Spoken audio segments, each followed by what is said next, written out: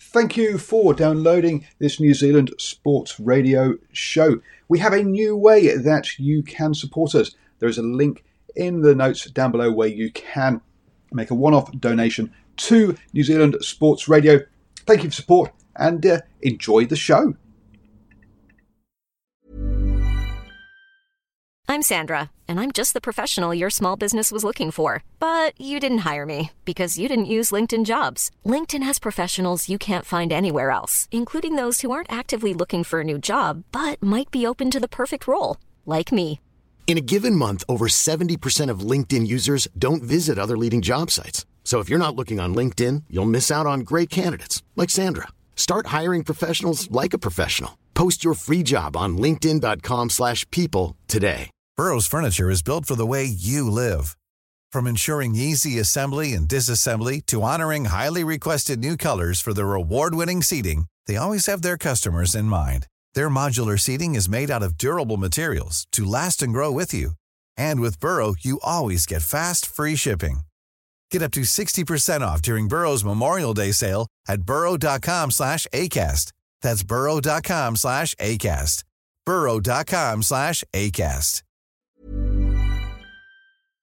Good evening and welcome to New Zealand Sport Radio. Very special guest this evening. In fact, two special guests. We've got the head coach of the Hawke's Bay Magpies and the assistant coach, Mark Osich, and Josh Sims joining us this evening for a bit of a chat about what's been going on. First of all, Mark, we'll start with you. Great to have you on board. How's lockdown been? Yeah, great to be here, Steve and Paul. Lockdown's been interesting. I've been, coaching rugby and whatnot, and it's been a really busy time. And then all of a sudden, it's changed. And my wife's a nurse, so I've been at home with the three kids, year 8, year 6, and year 3. And it's just been pretty interesting, in the sense that we talked about it the other day. I'm not very good at year 7 or year 8 maths, so I've been struggling with a bit of that. But I have really enjoyed being back with the kids and just actually supporting my wife and what she's doing and being at home and looking after the kids and, tidying up and, the shoes on the other foot somewhat. So I've actually really enjoyed it, but it's getting to a point now, I think, where I'll be looking forward to going back to work, I think. And Josh, for yourself? Yeah, we made the call on lockdown to go down to my father-in-law's dairy farm. So we spent this part of 5 weeks down there milking cows, and kids going around and enjoying themselves out there. So as the joys of working a bit remotely, we could do that.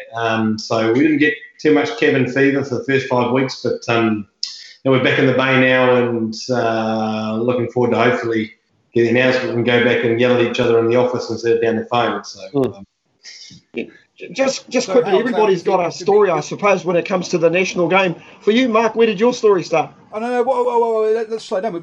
We've seen it all on the socials. These people on farms have been using all sorts of different equipment for training. Were you pulling tractors or lifting sheep or doing any of that kind of stuff to keep working out? No, I'm just trying to keep myself alive down there without my father-in-law and mother-in-law telling me I've done it wrong. Can't say I'm too much of a farmer, to be honest. My wife and my kids do a better job than I do, but no, I enjoyed it.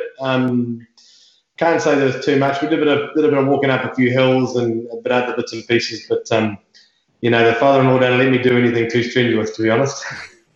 I don't have a backyard gym like Pody Ruckety Stones does. So yeah, and that's a big gym. I know. I've probably seen a lot of Mark's tricks from his playing days when he was at Waitemata. But like I say, everybody's got a bit of a story. Mark, I mean, so this passion with the game, it obviously started at a young age. Yeah, look, I just when I was growing up, I played everything and anything that was going. And rugby was part of it. So like going back to primary school and being barefoot and going to the tournaments and just running around and chasing the footy and not really knowing what's going on, and the whole team hitting the ruck or a maul and those were the good old days. So that goes right back into primary school and out west. So that's really where I really found the passion for footy. But in amongst it all, mate, I dabbled in a whole lot of different sports across everything, from cricket to soccer to basketball. It's just the way it was where we grew up. Everyone was just playing sport and out on the street trying to find someone to play some sort of game with. And, really didn't start taking footy seriously till about high school when I got into sort of sixth form back in the day. But yeah, mate, I just love sport, really, a passion for sport and rugby primarily. And your stories are both pretty similar, obviously, from Liston to Waitemata. I think it was Liston or Waitakere? Waitakere College, yeah. Yeah. And yourself, Josh, I know your dad was obviously involved with Auckland Rugby and the family as well. So was that just a similar progression as well? Yeah, well, Dad we moved to Palmerston North in 1987 when he became the headmaster of Palmy Boys. And so I started playing rugby for high school old boys in Palmerston North when I was a little fella. But the passion for the game really is Merton Road, rolling up and down the hill at the University Rugby Club with, guys like Dennis Thorne and my father and other John Hart and Graham Henry and co like that at University Rugby Club in the early 80s. So I grew up with those guys around and when I started playing rugby in Palmerston North, there was a bit of a disconnect with obviously Auckland Rugby, but Dad obviously went after he finished with Palmerston North Boys High, went back to Auckland Rugby and I went back to Auckland from there basically. But that was the connection. Auckland Grammar, Dad was coaching in the early 80s and there were lots of guys I remember from those days, Matthew Ridge and Fox and people like that. So now, because Paul's wearing that British Lions jersey this evening, is there a little bit of a family tie-up, a bit of a story, the 1977 Lions that were knocked over by the New Zealand universities? Is there a bit of a story? Is there a story behind that? Every time my father gets a new delivery from Fine Wines online and they get about half a bottle or 2 bottles deep, he'll send me the full unedited version of the New Zealand universities beating the Lions in 1977. And I get to send that, which is a different game. But it's fair to say he played the game a bit better than I did, to be fair. But certainly a different game. And, I think probably his crowning glory beating them in Lancaster Park in the late 70s. Yeah, I think I saw some old footage on Facebook a couple of weeks ago, and it was a very, very convincing win, you've got to say. So I wonder if he still dines out on that. Of course he does. And, of course, Mark, a lot of people won't know that you've played international rugby as well. Can you tell us a little bit about that journey?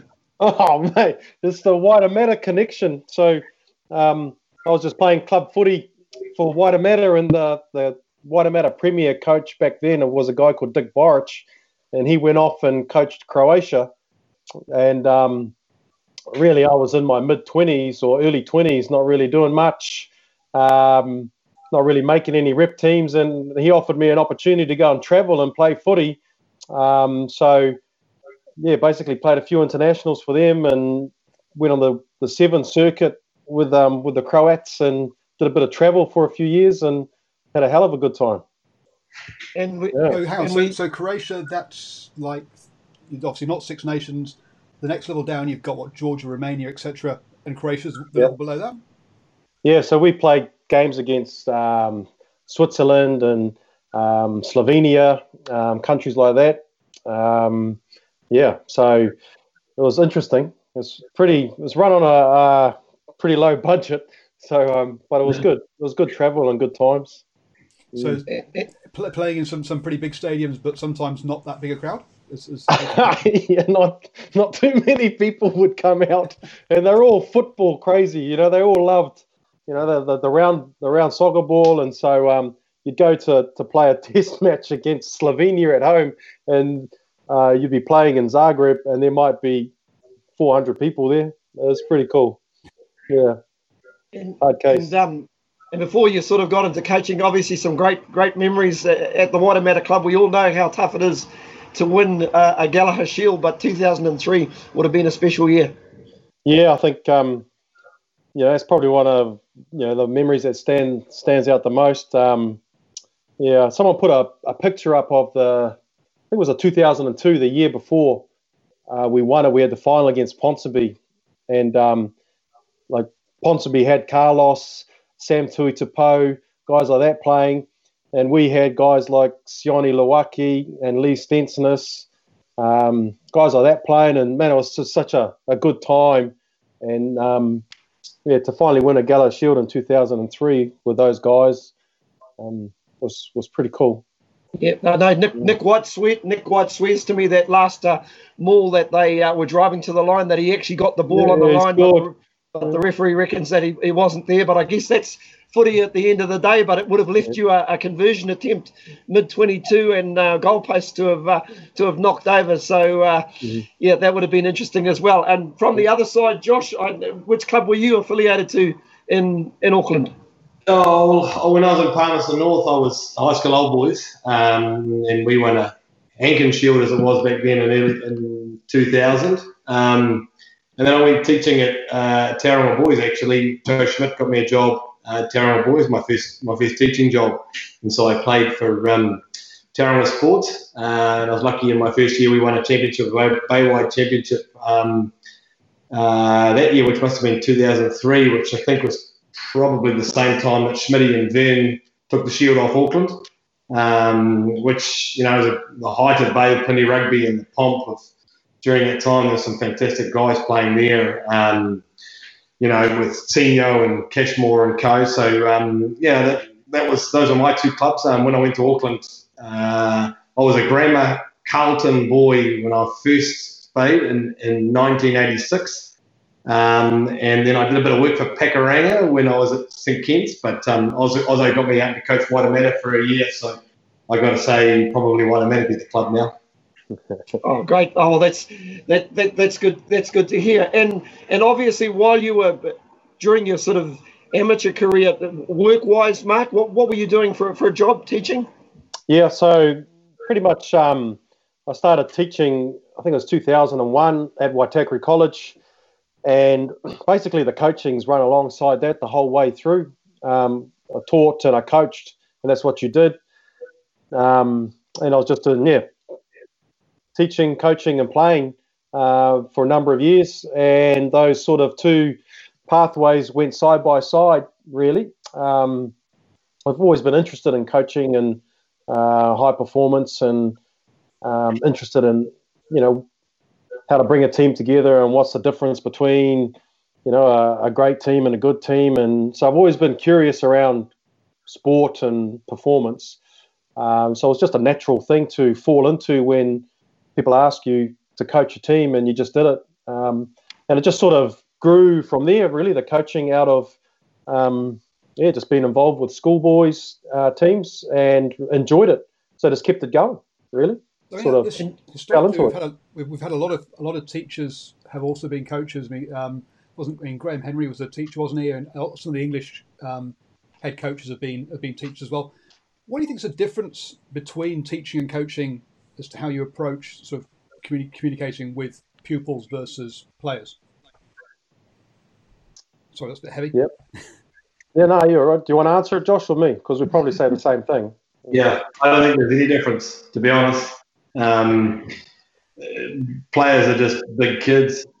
The reality is that we're all grown up men. I don't think any sub 30-year-old men know how to make decisions properly. So, really, nothing different. So I think the whole thing's based around relationships. If you want to have a strong relationship or build a relationship with a player or a student or even a work colleague, that's the way you're going to get the best out of each other. And it's a cooperative act, right? Learning is how two people, or now so much a device and a person, but two people interact to get the best out of what they need and to learn. So really that's coaching and teaching are the same thing, I think. I don't know if Ozzo disagrees, but I always felt that if you got into coaching sort of younger kids, secondary school kids, or even the under 21 level, it was a great area to sort of critique your own skills and learn a bit about yourself. You'd agree with that, Mark?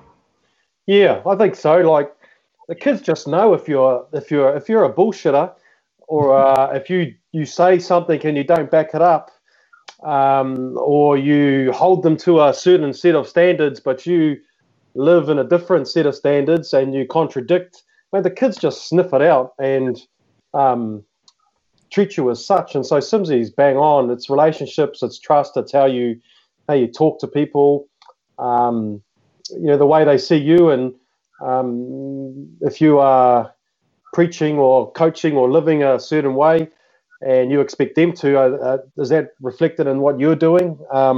So it's real simple, I think. I think the kids have, the ones that I've taught, particularly through Waitakere College and Liston and Kelston boys, but you got the best out of them when they trusted you and they knew you were there for them.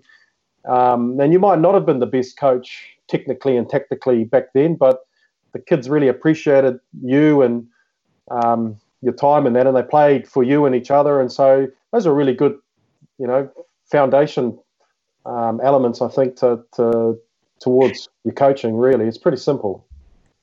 You say it's simple. I remember listening to one of the players who moved from the Blues down to the Highlanders. I think, I can't remember if it's Fekitoa or Nadolo, but one of the things they said that they were enjoying their rugby down in Highlanders because they were being told what they could do, not just what they couldn't do, if you see what I mean. So that positive reinforcement rather than that kind of, you need to work on this, you need to work on this, you need to work on that. How do you balance that kind of building up the confidence in the player, but also making sure they do work on their work-ons? You want to go, Sylvie? You go. You're leaving that for me, are you? Look, I guess it's trust, eh? So ultimately, no one's going to put themselves out there on the line or really put themselves out there to learn or to make mistakes, because learning is making mistakes and doing things wrong so that you learn that that's the wrong thing to do. And like, I've had my son today, took my kids out for a walk, and my 4-year-old decided he was confident enough just to dart across the road. Now, part of that is teaching him to learn that's not the right thing to do. And you've got to be able to put people in those situations to say that's not right. And it's the same with coaching. So if they get skills wrong, it's about saying, shit, that is wrong. That's not what we do. It's not how we do it. But here's the way we do it. This is how we learn. This is where we grow from. And look, classic thing I think has been real prevalent in, I guess, the past 20 years maybe, without success in the Auckland area of 1.5 million people, has been because there's so many talented young people there. It doesn't take much the wrong environment or the wrong educational process for someone to go, shit, that's not the way I learn, that's not the way I am. And I guess the joy of going to the Highlanders or going down south, and Ozzo and I have both been down there, you got to work with what you got. So you got to learn the learning styles, and the way you interact with people has to be married to the players you have. And that's the problem with big populists. You get into a coaching situation where you say to the players, learn the way I teach or don't learn. If you've got 60,000 people and you've only got 30 people to pick from or 40 people to pick from, you've got to teach them the way they're going to learn. So it a little bit comes from necessity, but I think it teaches probably the better coaching style. Yeah, and the only thing I'd add to that is that whole thing around the trust, and the only example I'd give is around that, if players go out and follow some instinctual thing and they try and execute and it doesn't come off, they know that when they come into the changing room, you're going to have the conversation, but you're not going to peel the skin off their face, and they know that you're going to support them and help them get better. And, it's not going to be a mocking thing or a put down thing or a belittling thing or a stripping down thing. And I think having the ability to understand those moments is pretty crucial. Mark, before you got to Hawke's Bay or to Hastings, you did a stint down in Southland as well as an assistant as well? Yep. So I went down to Southland Boys as a deputy principal, and I was just down there coaching the first 15 and just doing my job. And Dave Henderson just happened to come to a few trainings and got talking to him, and the way it worked is he offered me an assistant job with him. So it was an opportunity that I really couldn't pass up, and it sort of whet my appetite for that sort of high-performance space. I certainly was out of my depth as a beginning coach when you had guys like Robbie Robinson and Whopper and Elliot Dixon and Josh Beckwith and guys like that playing at that time for Southland. But yeah, I had a really great time there. Really good environment. Loved every minute of that, and sort of got me into that. What do I want to do? Do I want to coach, or do I want to be a deputy principal or a headmaster? And so coming up to Hastings Boys was a director of rugby role. And I thought, oh, well, now's the time, like, to have a go and just focus on the coaching. So I thought the schoolboy pathway with a Super 8 school would be good to one, get a bit closer to family, but two, to really focus on the coaching element. And yeah, the rest is sort of history. Yeah. During that period, Josh, what were you doing during that time? Yeah, I left St Kitts in 13. Ozzo and Ian Baldwin at the time at Southland Boys created a position at the hostel down at Southland Boys. So I was going to come down and coach with Ozzo at Southland. So after St Kitts, I went down there and I did 6 months, 8 months there, and things didn't quite work out the way it was supposed to work out. Coaching staff rolled over at Southland. The hostel role didn't quite pan out, so we actually moved back to Wellington, the family, and I ended up coaching Warrapa Bush in the Heartland Championship for 2 years as a head coach, which was a real good place to cut my teeth as far as understanding the head coaching role in a micro environment, in a smaller environment, and getting engagement, particularly from a rural community, which was really interesting. And really enjoyed the Heartland Championship. I mean, playing in Greymouth and playing in Westport and playing in Ruatoria and all the wonderful places the Heartland Championship takes you. And I really enjoyed it, actually. It was 2 really cool years of doing that there with those guys. And then I ended up moving to Marston and living there for a period of time. And then obviously the back end of 2017 when Oz moved from Hastings Boys, he had a hole to fill and said, I've got to leave Hastings with about 6 or 8 games to go. Can you fill that hole for me while I go and take Hawke's Bay? And I thought, well, give me the keys to a Rolls Royce, that'll be easy to drive. That team was on autopilot by that stage, and with Tough Eye and Ozzo, they were off to a national championship in 2017. So that's what I did in between there. You know, the Hawke's Bay's always had a rich history of some really good young kids. The Ross Shield down there, I'm not too sure if that's still up and running these days, but you see some great under-15s come out of there. But you think of Hawke's Bay, and sometimes you think more of Napier Boys as opposed to Hastings. Listen, Hastings, their success in the last few years has been quite incredible. Is that due to the academy and a buy-in from all the kids that come to Hawke's Bay, to Hastings, beg your pardon? Yeah, I think they've always had talent in the school, from what I can understand, and looking back at the players that have been there. And I think like Rob Sturch, the headmaster, and Tough Eye, and myself when I was there, just putting a bit of structure around what the academy looked like and what we're trying to achieve with the young players through year 9 and 10, and just bringing a focus to fundamentals and skills and what we wanted it to look like, and then putting some parameters around education and expectations around how they present and attendance, knowing that the correlation between attendance and NCEA, are strongly linked. So if you attend school, you generally are going to get NCEA level 1, 2, and 3. So I guess it was the bring-in of the sort of 3 pieces there in terms of the leaders of that program. And then the talent, the kids are there. Like, there's so much talent within Hawke's Bay.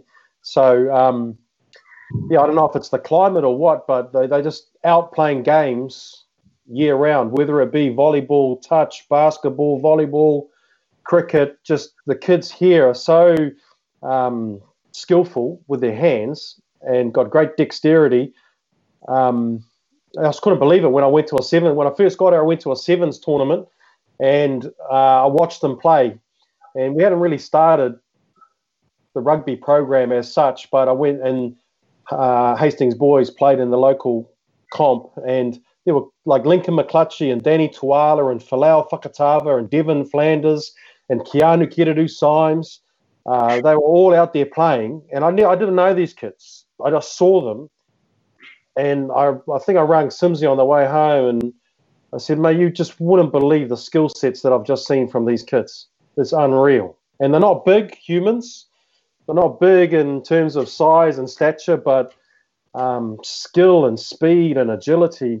I was just going, wow, they could really do something here with these guys. And, they seem to be just kicking on. The talent's there within the Bay, which is, really good for us. And you've both been involved with school-age kids. How important is it for them to be that multidiscipline and for the development, trying out different sports? Yeah, leave that one on me. I think hugely. Yeah, I think it's very important. I mean, there are what I call the outliers, but there are those that just say, I'm going to be this, and it is hugely dependent on their mindset. Your Tiger Woods, I'm going to be the best golfer in the world, and this is what I'm going to do.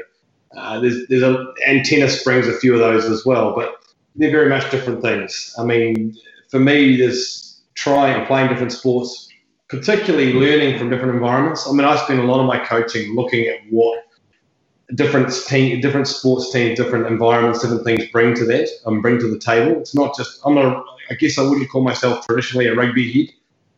Most of my coaching early days was actually cricket. And that's credit for me. That's one of the more difficult games to coach because it's an incredibly individualistic game based around a team environment. Comes my son who wants an interview. Can you go golf? No. No. Yeah, take that. Go. We've got a golf game on my phone that he really likes wasting all my money on. So yeah, you never leave your iPhone with grandkids or younger children. It's absolutely fatal. We'll move forward a little bit to obviously to Hawke's Bay. As we all know, when you become the coaches of a regional team or a provincial team, there's a lot of expectation, and it takes a while for the local supporters to warm to you. Did you have any challenges when you first moved into that role? I can see a wry smile already coming on Mark's face, so you can answer it. Go on. Yeah. No, look, I think the biggest pressure, I think, and I probably speak for Josh, is you always know that, and it's there, and it's part of it, and you choose, we have a choice. We don't have to be coaches of the Magpies, right? We've chosen to be there, so you can't moan about expectation and the public and that. So there's a few things I'd probably say there. It was our choice to get in that space. There's a lot of self-doubt because both Josh and I, we're not ex-rugby players, nor do we play for the All Blacks. We didn't play Super Rugby. And so straight away, someone that comes into a room that has done that, they get the respect and the admiration because of what they've done in the past. And they might not be a good coach, but naturally there's that, okay, this guy's done this in the game and whatever. And, we certainly came into that space and we can't lean on that. We can't have that to prop up our reputation. So it's been a real thing in the forefront of our mind was to engage with community, engage with clubs, talk to people, be transparent, not hide and lie and manipulate and deceive and blame. If we win or we lose, we win and we lose because we coach the way we coach, and that's it, and we play the way we play. And that's kind of been our mindset and how we've gone about this whole thing. And so I think the community have really, I feel they've really embraced us. And when we haven't performed well, we get the banging on the window in the box. There's been a couple of games where the punters have turned around and banged on the window and given it the big boo to you guys, And then by the same token, when the guys lay it on the line and they lose a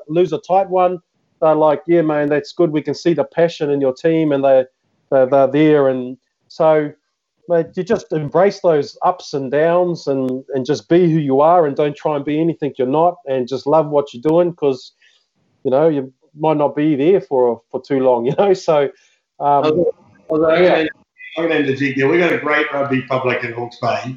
I have to tell you a story, and this sums up Ozzo pretty well. Against Northland in 2018, Northland came out absolutely rampant. Rene Ranger and Wright and a number of others, and Dan, I think it was Dan Hawkins kicking goals, couldn't miss. I think we were 30-something, 15 down at half-time, and we'd let them tries from everywhere. And we're coming down the stairs at McLean Park, and everyone's giving us a chirp.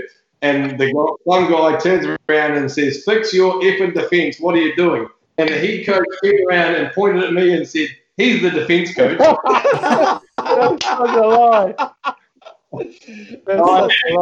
You know, we get my hands, but thankfully that story ended relatively well. We actually came back in the second half and won. But that's our rugby public. They're fantastic. They're passionate. We have the best crowds in the competition. Yeah, we do.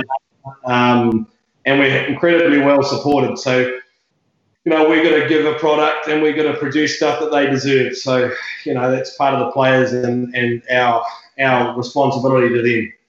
So you weren't tempted to grab him and say, "Look, come into the sheds. You tell him how to defend, and get him to do the halftime talk." Mark, I was gonna say I'll have a word to my whānau that was banging on the window, mate, and tell them to stop doing that. The same guys there. The same guys every game. We had Dale McLeod on last week, who's the head coach of Southland, and I asked him. I said to him, a provincial team is only as strong as your club competition. When you first looked at the Hawke's Bay club competition, what did you see?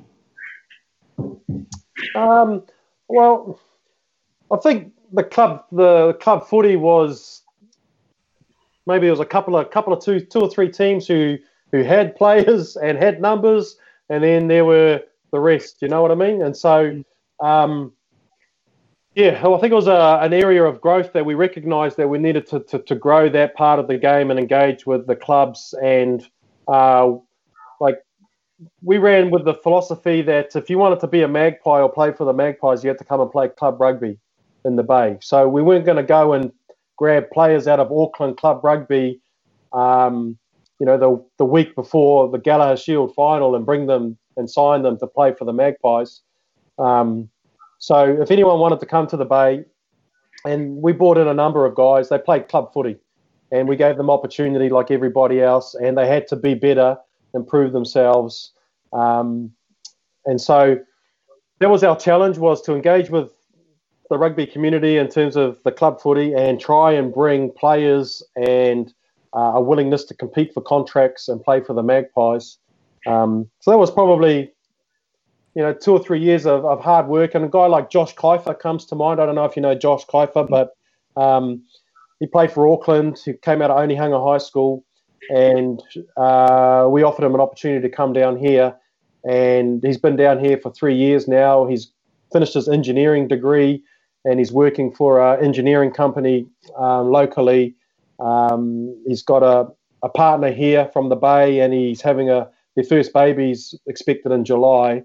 It's a real success story of how it can work, and he's got the respect of his peers and the community, and he goes out there and plays, and he's one of the Hawke's Bay boys, and he bought into that. And so that's what we were really keen to do. We didn't want the guy to come in for a couple of months and then go, and I just don't think there was a connection with the clubs and with people if we were doing that. So in amongst it, there was a few challenges, but that's kind of where we sunk our teeth into in the first few years. I think also there's no secret in New Zealand rugby that club footy's struggling. I've been around enough club footy around the place. Numbers are difficult to come by, and it's just the nature of human beings. So if we just said that's the club's problem, not ours, we'd fall by the wayside because we just wouldn't have those players that we needed to be competitive.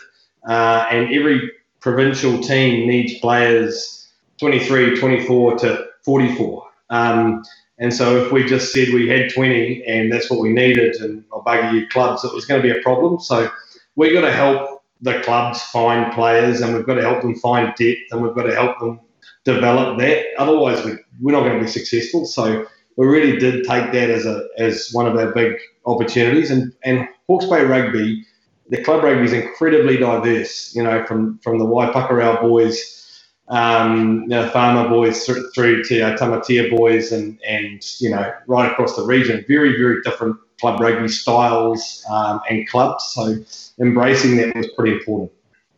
As two guys who have been involved in your schoolboy rugby, club rugby, and also now and also the provincial rugby, one of the things that strikes me is that you have the clubs dealing with the juniors. They then disappear for high school. And the problem then is they lose their connection with their club, and getting them back into the clubs is a difficult piece. Is there perhaps a restructure around or marrying clubs with high schools, or keeping the club game going through those high school years? Would that be an answer, do you think, to keep players in the clubs? Yeah, I've been lucky to be a club development officer for a few years, and I know that clubs think that they will administer the game better than schools will. And in some instances, they probably will. But in other instances, the issue is coaching. The issue is the administration of the game, and it's incredibly difficult to really pinpoint that. I know there's two structures that, you know, we keep all our rugby boys in club and obviously schools just stick to education. But look, I can't, whether that's changing or not, I don't know. I was lucky. I grew up at a high school, and I had Lars Vukovic, who was playing for Manawatu AFC, taught me PE, and he was playing for Manawatu AFC. I had a guy, Paul Gibbs, who was teaching me maths, and he was playing for Central Districts at cricket. I had a guy, Joe Schmidt, who taught me English, and he was playing for Manawatu at rugby. I had a guy, Peter O'Sullivan, who taught me for health. He won the Coast to Coast. You can't find that in the community these days to take in clubs. You just can't find it. That parents have the time to an extent, but to have coaches of that state, high schools have them. But as far as administering the game, there is a huge problem. There's two massive drop-offs. But I believe it's a societal thing more than it's a rugby thing. And that's where we've got to wrap our heads around it as a society. Are teams and being part of a team that important anymore to young people? Probably not as much as it used to be. And so that's not really rugby's issue. It's all sports, you know. And how do we fix that? I don't know. I don't know whether there is a way of administering it from a club sense or administering it from just a school sense. But it's a frightening thing, because the game as we know it changes every 4 to 5 years. It's completely changed, and it comes really down to the generations are so much faster. You know, we've had generation X, Y, Z, you know, whole way through, and 3 more years' time with technology, all of those kids want something completely different to what they did now. So if we don't move with them, I guess we're in trouble. Mark, a question for yourself. At the end of 2017, you came out of a real tough year with Hawke's Bay, yourself and Craig Philpott. Were you involved with Craig that year?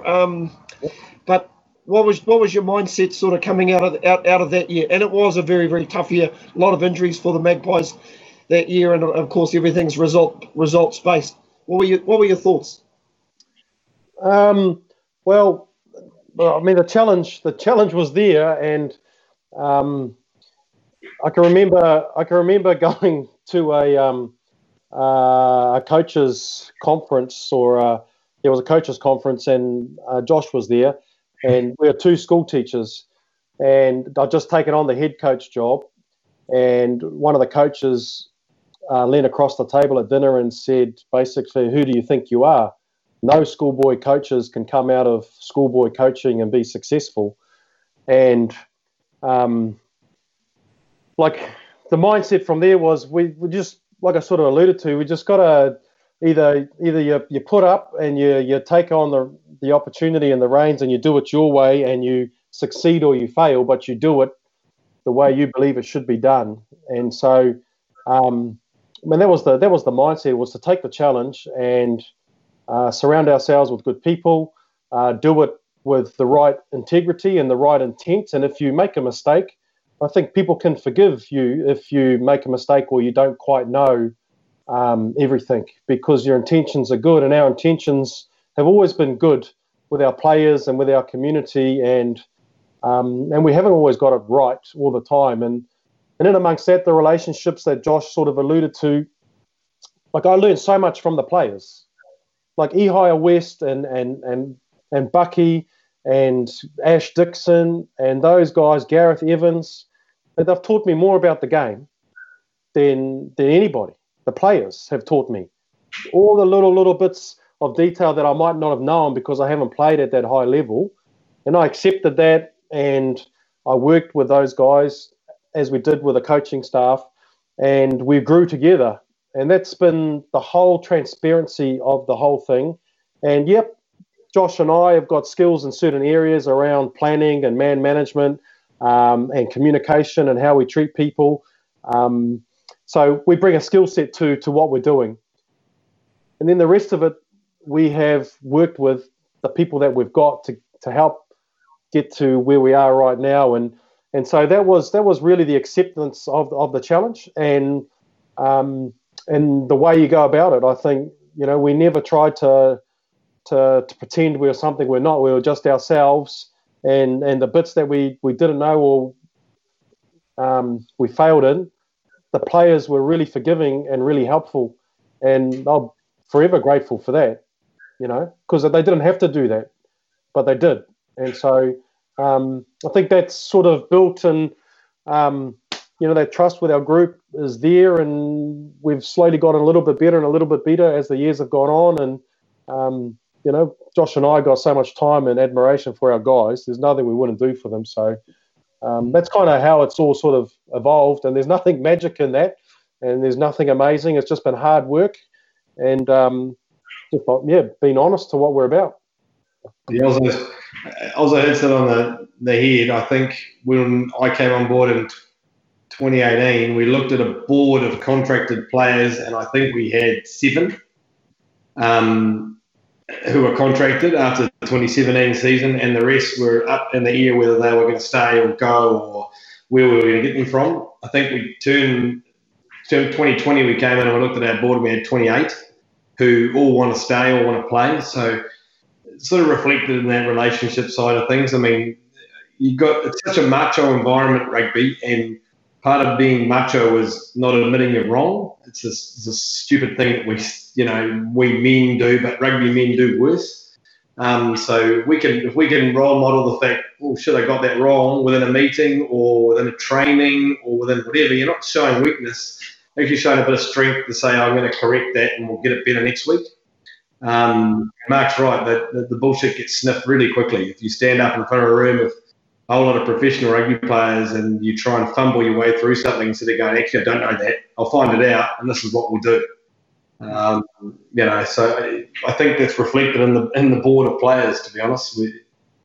We actually had a bloody good team this year. I hope we get on the field. I listened to my colleague Paul today, who had a guy from Analytics Gainline on, and today he spoke in his interview about how important it was having the right team together. And when you came into 2018, you obviously brought a scrum coach who we've been privileged enough to have interviewed already. How important was that to you both? Josh, I'll go to you for that. Yeah, I had defence and forwards as my portfolio in 2018, and I'd scrum, line out, and defence. All of those things individually are reasonably big portfolios. And I nearly had a heart attack in 11 games. It got to the end of the season, I was about 200 kilos, and my eyes were square, and I thought, this is unsustainable.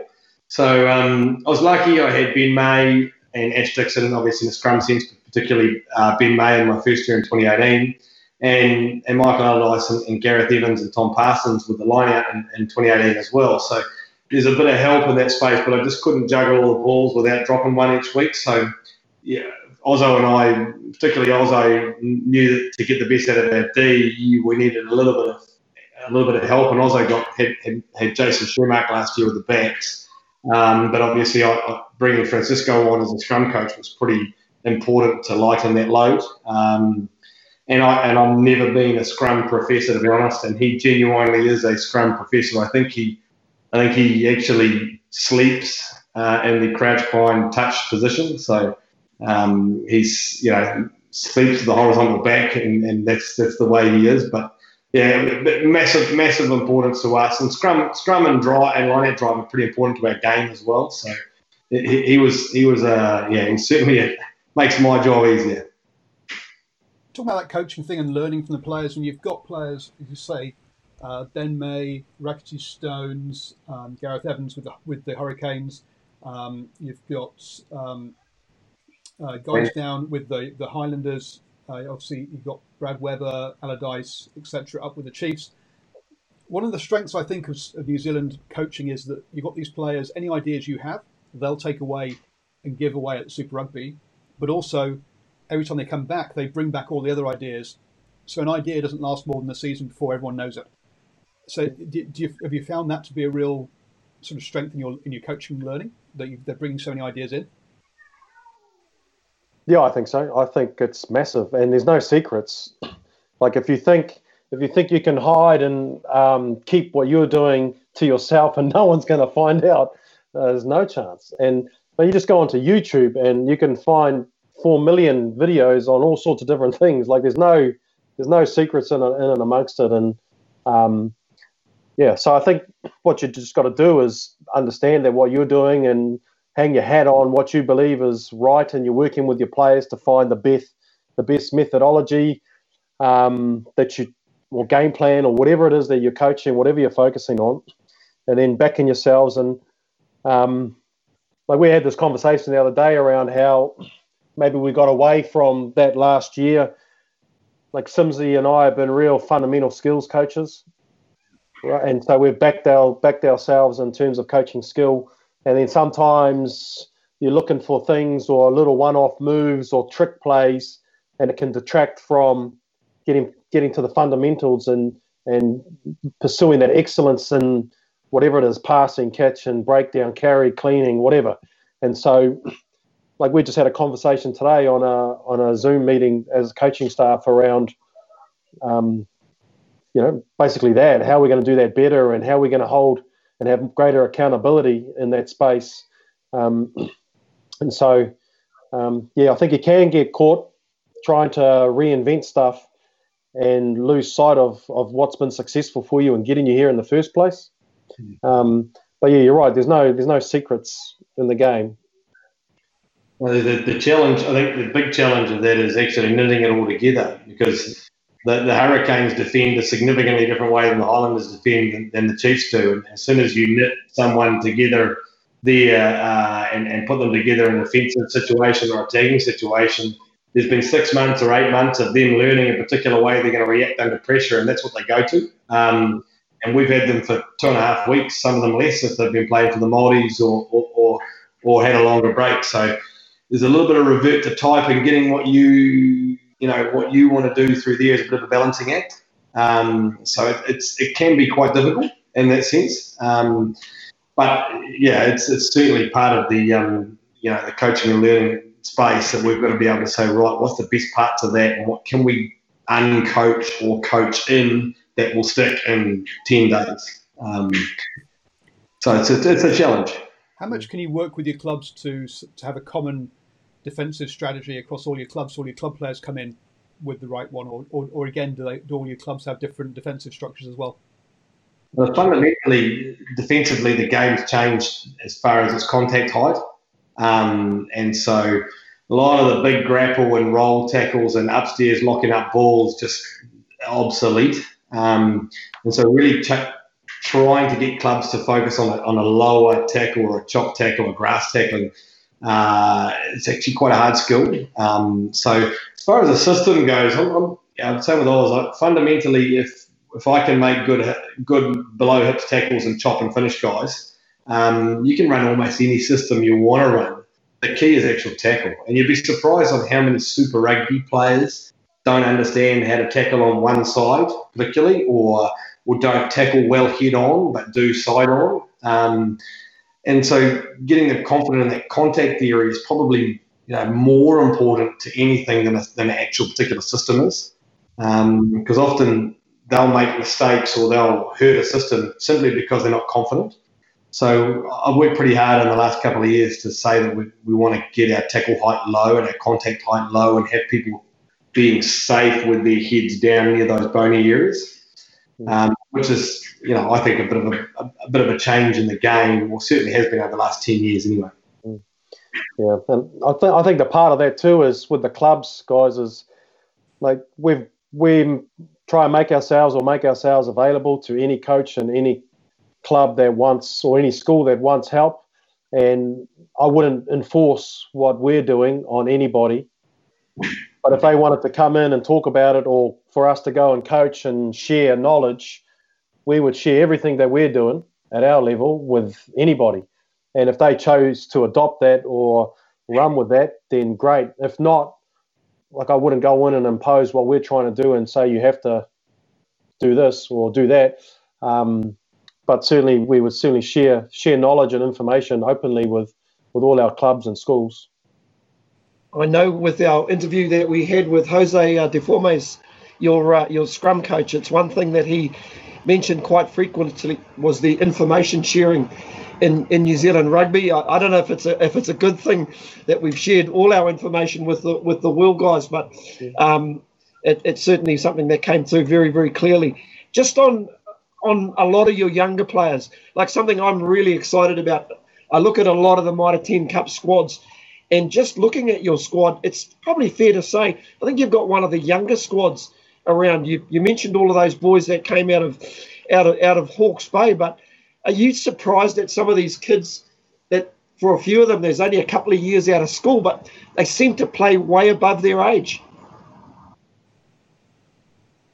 Mark or Josh? Yeah, look, I think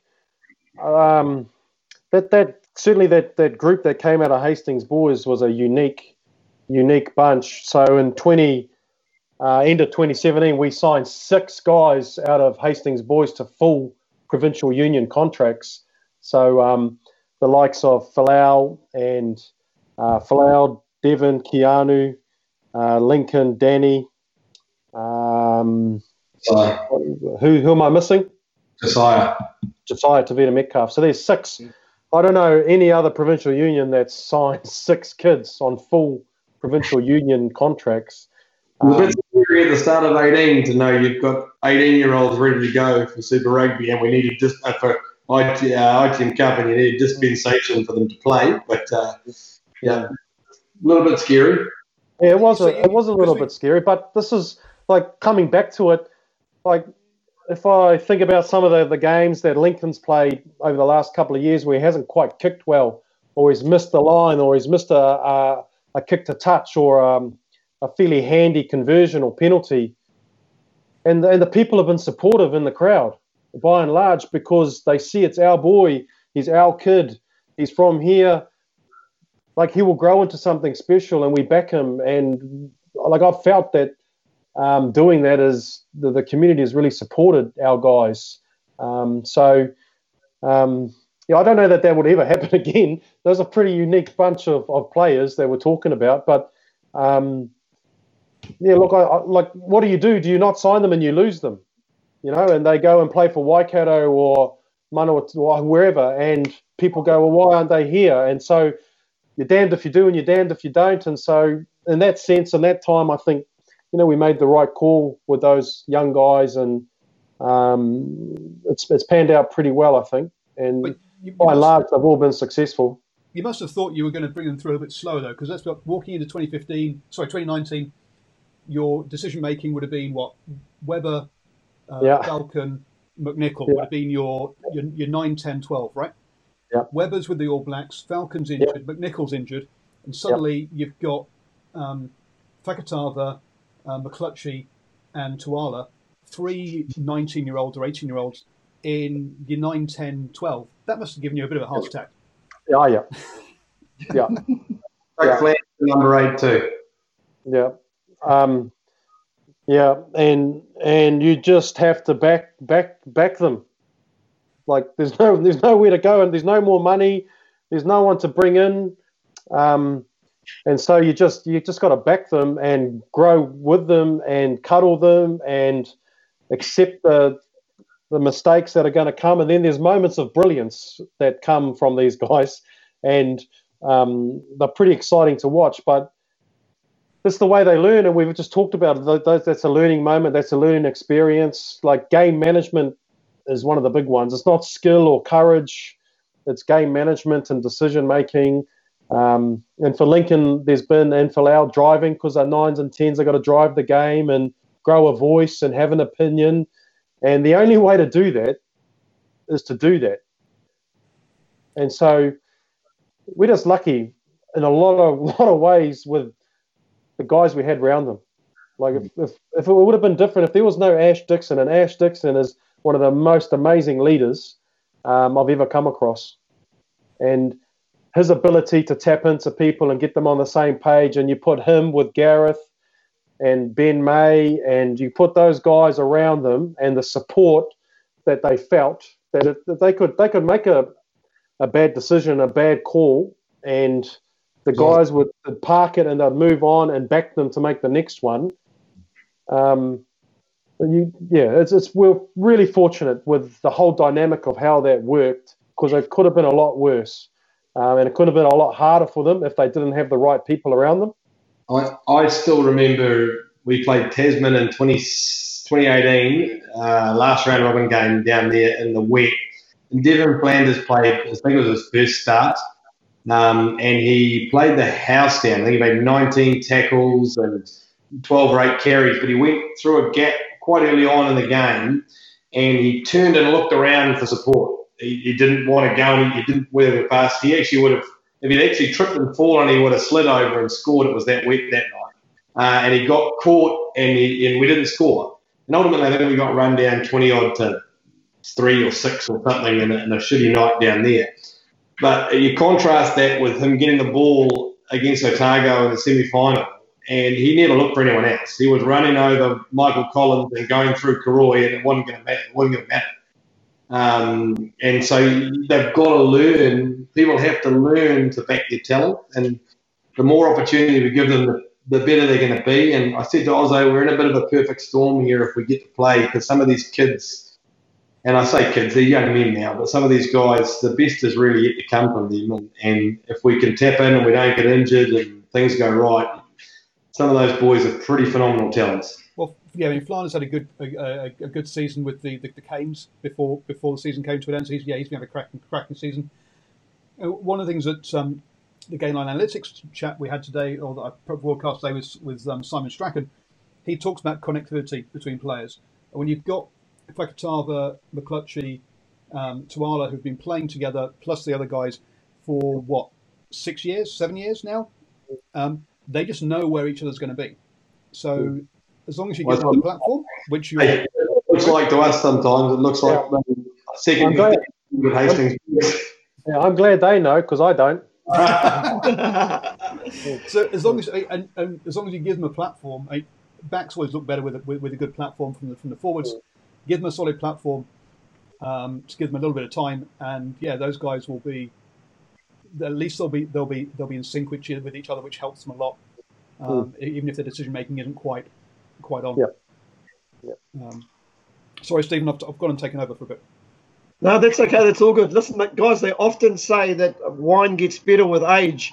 And having watched a lot of Hawke's Bay's games last year, it was noticeable when he wasn't there. But Ash Dixon, he runs the best angles of any hooker I've seen in the country, because we all know he's not the biggest hooker around, but his angles are fantastic. And I forget which game it was. It might have been against Waikato or Otago in the semi-final, where he made a breakout from his own 22. But the amazing thing about it, I think it was in about the 78th minute of the game. Who has that sort of pace at that age? Serious? Are you serious? We've got Keanu Kiriri-Simon sitting on the bench, the New Zealand under-20s captain at Hoka. And sometimes we can't get him on for Ash Dixon, because what Ash brings us is just, his mana is just too huge to miss. And I can remember that. I think you're probably talking about Waikato. He got an overthrow against Waikato, against Waikato, and he put the world's most horrific centering kick in and turned the ball over, and we had to go back defending again. But we're so lucky to have him. I can't think of another provincial union player as influential on a team as he would be. He's just phenomenal, and what he brings to our side is immeasurable. Yeah, mate, he is a leader of men. To wind down and yep. Oh, absolutely. It was very noticeable watching a lot of the performances. Can I say on him, Steve, like at training? Sorry, just where he's at 30, he's done it all. At 31, and we'll have contact training, and he's in there. And he wants double reps and triple reps, and he'll come out with a bleeding ear and a blood nose, and he'll turn around and say, "Put your hand up if you haven't been in here." And mate, he leads and does and expects, and he's not afraid to do it himself. And mate, he's been really great for us in terms of that whole leadership space. Yeah, there's something that does my head in rugby when people say to me, "Oh, there's a player, he's gone past his use-by date." I often tell people that, yeah, but you're not there. You're not seeing what the coaches see at the training. You're not seeing what the older guy might bring to the table, especially with the young ones. And we know how important experience is. Like I say, guys, we are running down on a time, but I just want to maybe touch on, and Paul as well, about the Mitre 10 Cup in its form at the moment. Obviously, COVID's playing its part, and we can't wait to see Code back on the paddock in a perfect world. What's a perfect world for you? I'd personally like to see the Mitre 10 Cup stay, regardless of what they're saying at head office in Wellington. Just your own thoughts, Mark? Yeah. Yep. For this year and beyond, the Mitre 10 Cup holds a special place, in the fabric of New Zealand society and rugby. So moving forward, I hope it's got a place. And then certainly this year, even if it's a later start and we can run the competition, whatever that looks like, I just hope it gets off the ground and we can play footy and give the local provincial people, whatever their team and their province is, something they can watch on TV at the very least and get interested in. So, I'm not sure what would happen to New Zealand rugby if provincial rugby wasn't there. And Josh, you'd probably agree with Mark as well. Yeah. Look, I'm a rugby romantic, so I grew up. Provincial rugby was everything. I got blue and white Auckland rugby photos all over the wall at home. The 1970s teams that my father played for, and I can't see it functioning. I can't see New Zealand rugby's model functioning without the Mitre 10 Cup, without provincial rugby. And to be fair, and the same thing, I know that Super Rugby is very important revenue gainer for New Zealand rugby. It's also the place that we get our All Black trialists from, basically. Those heavy New Zealand derbies are incredible as far as their physicality and really finding out who can play at that next level. So there's a place for all of it, and I guess the difficulty is finance, and the difficulty is funding the game, because we still need to fund the non-professional game, and we still need to fund the growth of the game at schools. And so, it's an incredibly difficult thing. But this year, with COVID and everything else going on, it really does just show us how much we do love the game. And I think if anything, we come out of the back end of this, we might, chuck some support back into our provinces, because we've probably missed them, and hopefully we get that kick that we need for both to continue to survive in a tough financial environment. Thank you very much, gentlemen. Well, two of our real promising coaches out of Mitre 10 Cup, Josh Symes and Mark Ozich, I thank you so much for your time, guys. Now, look out for this interview on New Zealand Sports Radio, but also look out on New Zealand iHeartRadio. When you're out walking or running, you can listen in, and if you do see this coverage, you'd be very proud down in the Hawke's Bay. Once again, thank you very much, fellas. Thank you, Paul, for pushing all the buttons this evening. Want flexibility? Take yoga. Want flexibility with your health insurance? Check out United Healthcare Insurance Plans. Underwritten by Golden Rule Insurance Company, they offer flexible, budget-friendly medical, dental, and vision coverage that may be right for you. More at uh1.com. Mom deserves the best, and there's no better place to shop for Mother's Day than Whole Foods Market. They're your destination for unbeatable savings, from premium gifts to show-stopping flowers and irresistible desserts. Start by saving 33% with Prime on all body care and candles. Then get a 15-stem bunch of tulips for just $9.99 each with Prime. Round out Mom's menu with festive rosé, irresistible berry chantilly cake, and more special treats. Come celebrate Mother's Day at Whole Foods Market. Hi, I'm Daniel, founder of Pretty Litter. Cats and cat owners deserve better than any old-fashioned litter. That's why I teamed up with scientists and veterinarians to create Pretty Litter. Its innovative crystal formula has superior odor control and weighs up to 80% less than clay litter. Pretty Litter even monitors health by changing colors to help detect early signs of potential illness. It's the world's smartest kitty litter. Go to prettylitter.com and use code ACAST for 20% off your first order and a free cat toy. Terms and conditions apply. See site for details.